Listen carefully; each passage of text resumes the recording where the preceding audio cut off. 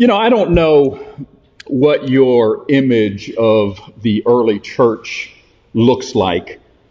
I think we tend to idealize and look through rose-colored glasses when we think about the early church. Our goal as a restoration movement has been to restore the early church in present day. And so that almost suggests that it was a perfect church, and what we're trying to do today is get back to what a perfect church looks like. Well, if you have that idea, and if you've ever attended a church, you know that churches don't look like that much at all, do they? If we go into Scripture, we see that even the early church, for however we might perceive it, the early church was also fraught with any number of different challenges and situations. And I think it's extremely instructive for us to realize the Holy Spirit wanted us to know whenever you're doing church, it's going to be messy. It was messy in the first century. It was messy in the second century. It was messy in the 5th century, in the 10th century, the 15th century, and in the present day. Because wherever 2 or 3 are gathered in my name, says Jesus, and then Jim says, there will be conflict. Because people are messy. And you put messy people together, and it doesn't automatically come out like a Betty Crocker cake. You can take all these separate ingredients, and it still sometimes is a challenge. One of the places we see the messiness of the early church community is in Acts chapter 15. Now, we're following what's called a lectionary. A lectionary is a series of texts. It's a schedule that has already been kind of set up years and years and years ago. And so this is the text that is assigned for May 2nd. Acts chapter 15. And so it's interesting how the Holy Spirit has been working through all of these schedules. And I don't know if you've realized or sensed, but it seems that the Spirit gives us, even though it's been programmed for years and years in advance, gives us a word that we need at the appropriate time. And so I hope today's message will also help us as we think about what it looks like to be in church, but more specifically, what it looks like when there's conflict at church. Now, Acts 15 is central to the book of Acts, not just physically, but to the entire story of the early church. Because what happens in Acts chapter 15 determines what happens in Acts chapter 16. If the brothers in Jerusalem don't get it right, Acts chapter 16 looks very, very different. If the Jewish Christians in Jerusalem had their way, it's very possible that the mission of the Holy Spirit to reach Gentiles, people like you and me, would have been severely hindered and perhaps never even continued to take place. In Acts chapter 15, we see coming to a head challenges that have been going on from a very early point in the church's history. We've already seen the tension that existed in Acts chapter 6 between the Jewish widows and the Greek widows. Some are getting more food, more bread than others. There was conflict in how we deal with outsiders coming in. And we didn't read these verses and preach through them, but Cornelius is a huge example. Last week we talked about this Ethiopian, but you have more and more non-Jewish people showing up at church. And so the tension was rising. What are we going to do about all these Gentiles? The tendency would to think, well, it's obvious. If the Gentiles want to come to church, they're going to have to come to church the same way we come to church. They're going to have to be just like us, circumcised Jews. And as Paul and Barnabas go out on their missionary journeys, what we call their missionary journeys, the first one is in Acts chapter 13 and 14, their work was mostly among Gentile communities. God had opened a door of faith to the Gentiles, and they were streaming in. They were hungry and thirsty to be a part of God's family. And when Paul and Barnabas come back to their home church, Antioch, their sending church, there was a revival. It was an awakening. It was a joyous moment, and you can just imagine how much excitement there was. You can picture Paul and Barnabas with the church leaders and the Gentiles coming in, just high-fiving and them feeling, finally, I'm included. I'm not on the outside anymore. I can be a part of this movement and this kingdom of God. But within a matter of a verse or two, that mood changes. That mood changes. And so we're going to read beginning in Acts chapter 15. I'll start with verse 1. We'll read through. The entire chapter deals with this situation and the subsequent letter, but we're going to stop at verse 21, which is kind of a convenient stopping point. So Acts 15, verse 1. While Paul and Barnabas were at Antioch of Syria, some men from Judea arrived and began to teach the believers, unless you are circumcised, as required by the law of Moses, you cannot be saved. Paul and Barnabas disagreed with them, arguing vehemently, and finally the church decided to send Paul and Barnabas to Jerusalem, accompanied by some local believers, to talk to the apostles and elders about this question. The church sent the delegates to Jerusalem, and they stopped along the way in Phoenicia and Samaria to visit the believers. They told them, much to everyone's joy, that the Gentiles too were being converted. On the way to this meeting to talk about it, they're already celebrating the works that God has done. When they arrived in Jerusalem, Barnabas and Paul were welcomed by the whole church, including the apostles and elders. They reported everything God had done through them, but then some of the believers who belonged to the sect of the Pharisees, these are Christians, Jewish Christians who were also Pharisees, stood up and insisted that Gentile converts must be circumcised and must be required to follow the law of Moses. So the apostles and elders met together to resolve this issue. At the meeting, after a long discussion, Peter stood and addressed them as follows: Brothers, you all know that God chose me from among you some time ago to preach to the Gentiles so that they could hear the word, they could hear the good news and believe. God knows people's hearts, and He confirmed that He accepts Gentiles by giving them the Holy Spirit, just as He did to us. He made no distinction between us and them, for He cleansed their hearts through faith. So why are you now challenging God by burdening the Gentile believers with a yoke that neither we nor our ancestors were able to bear? We believe, says Peter, we believe that we are all saved in the same way by the undeserved grace of the Lord Jesus.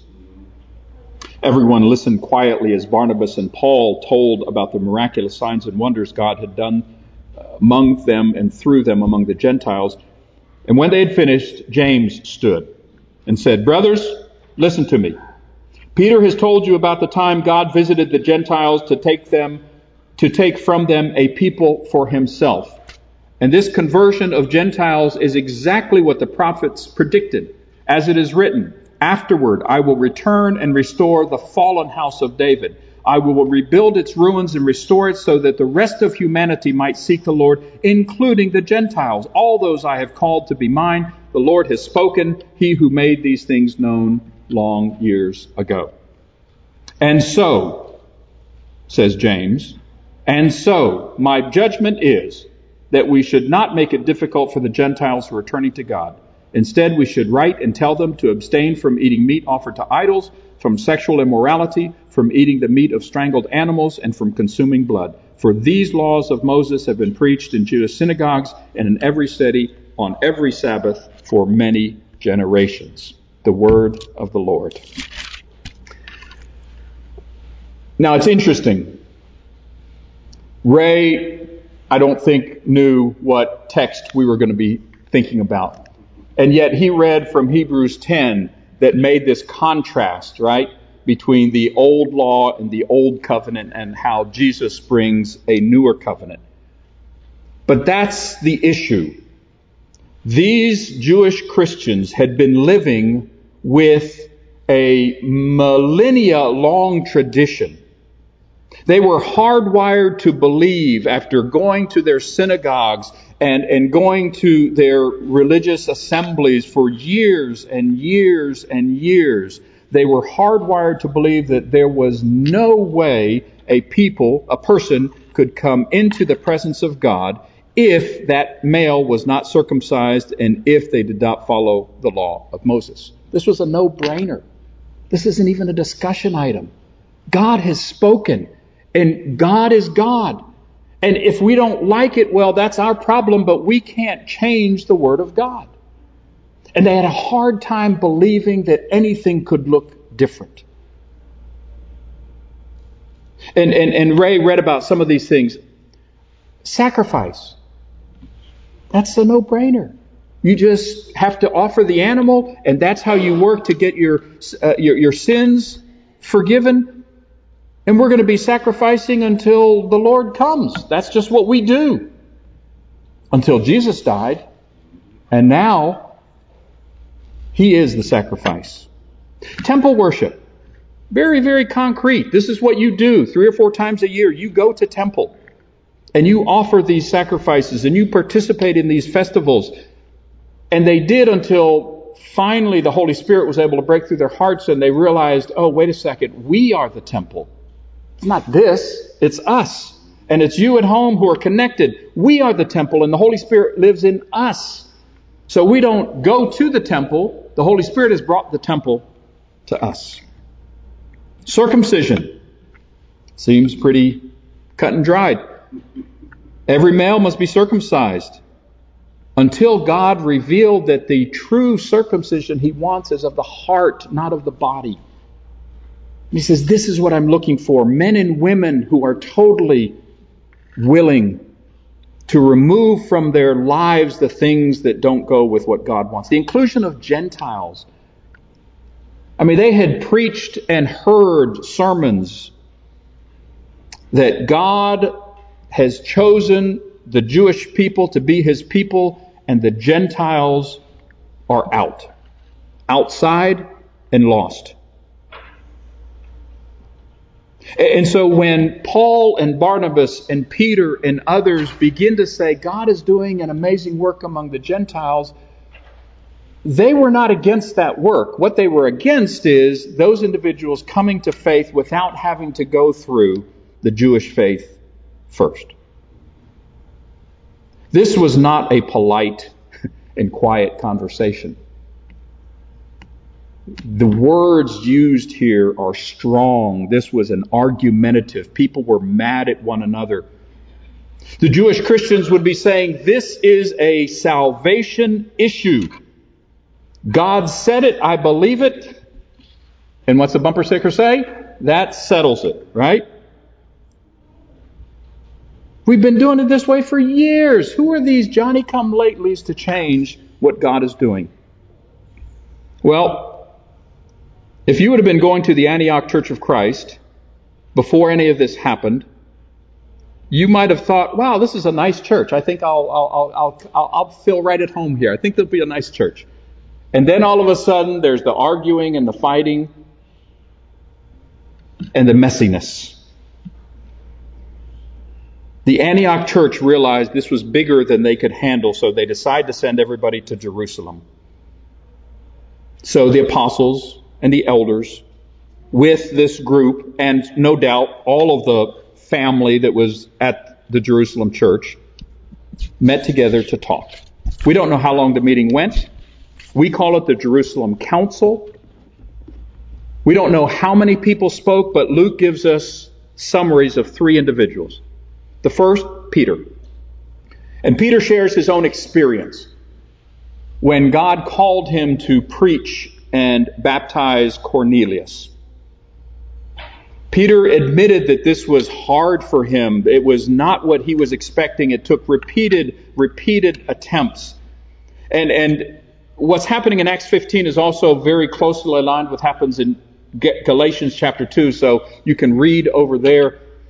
But at one point, Peter was just having a hard time with this because he was a Jewish man through and through. And so he sided more with the Jews. And then when Paul approached that area and was preaching, he confronted Peter and said, "Peter, you're a hypocrite. You can't keep playing both sides." And Peter had the humility to say, "Paul, you're right." And now in front of this group in Jerusalem, he stands and says, God accepts the Gentiles. Then Paul and Barnabas give the second speech. And again, they speak from their experience. This is what God is doing, signs and wonders. So then the third speech comes from James. Now, this isn't the Apostle James. James was killed earlier. And there's a second apostle named James, but he's called the Less and doesn't really appear in Scripture much at all. And so the vast majority of commentators and Bible students feel that this is the half-brother of Jesus, who didn't believe when Jesus was alive, but now has come to faith. We don't know the process, but now has come to be one of the elders and part of the leadership and perhaps the spokesperson or the spokesman for all of the elders. And James goes at this a little bit differently. James goes back to Amos and says, you know, what's happening now is what God said back then. And as we read through the text and you read these scriptures, it seems like, duh, obvious. So how come they couldn't see it? How come these Jewish Christians and all of the Jewish people as a nation, who for years and years and years had been reading these very same scriptures, how come they didn't get it? Well, it's because when we read Scripture, we read as a community. And we read based on our own experience and our own understanding. And we come to the text with certain traditions, with certain experiences, and certain expectations. James says, Amos tells us that when God restores the fallen house of David, and when it will be rebuilt and restored, all of humanity is going to come seek the Lord, including the nations or the Gentiles. And James is arguing from Scripture to say this is what God has wanted all along. And then he says something in verse 19 that is a bit troubling, if all the other wasn't. In verse 19 he says, and so my judgment is that we should not make it difficult for the Gentiles to come to the kingdom. My judgment. James, as the spokesperson for the elders, doesn't say, let's take a vote. He doesn't say, after all of the discussion, we're going to go with the majority. He says, I will make this judgment based on my discernment of what Scripture teaches. Anthony Robinson has written a commentary on the book of Acts, and he says that there is a huge difference between democracy and discernment. This is his quote. Democracy, which honors very important values, seeks the will of the majority. Discernment seeks the will of God and the mind of Christ, which isn't always the same. Too often church meetings are conceived as exercises in democracy, attempts to discern the will of the majority. Discernment is different. The focus is on being open to and discovering God's will for us. And James is saying, we've got a world that is dying, a world who is not Jewish, and we should not make it difficult for those people to turn to God. So, my judgment is that we should write them a letter. And in this letter mentioned 4 things.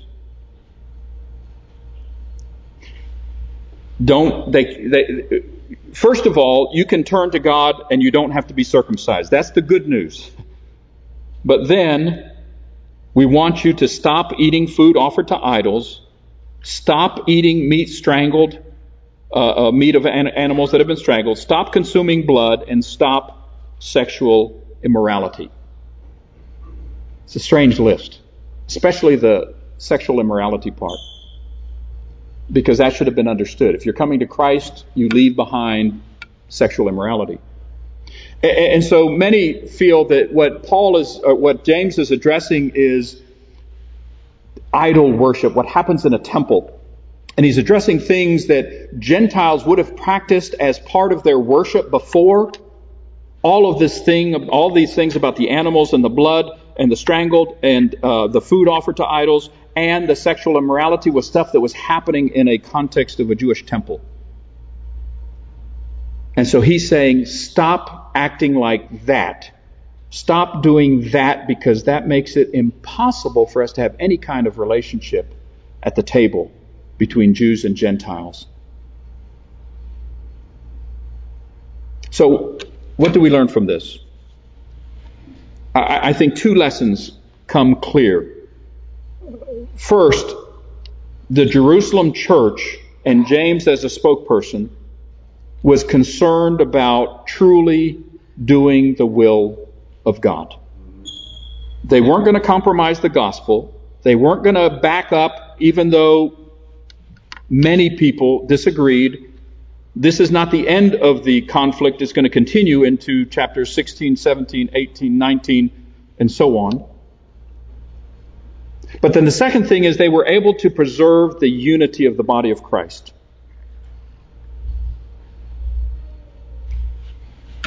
You know, if you were to have a reporter standing outside this council when everybody came out, hey, how do you feel about the decision?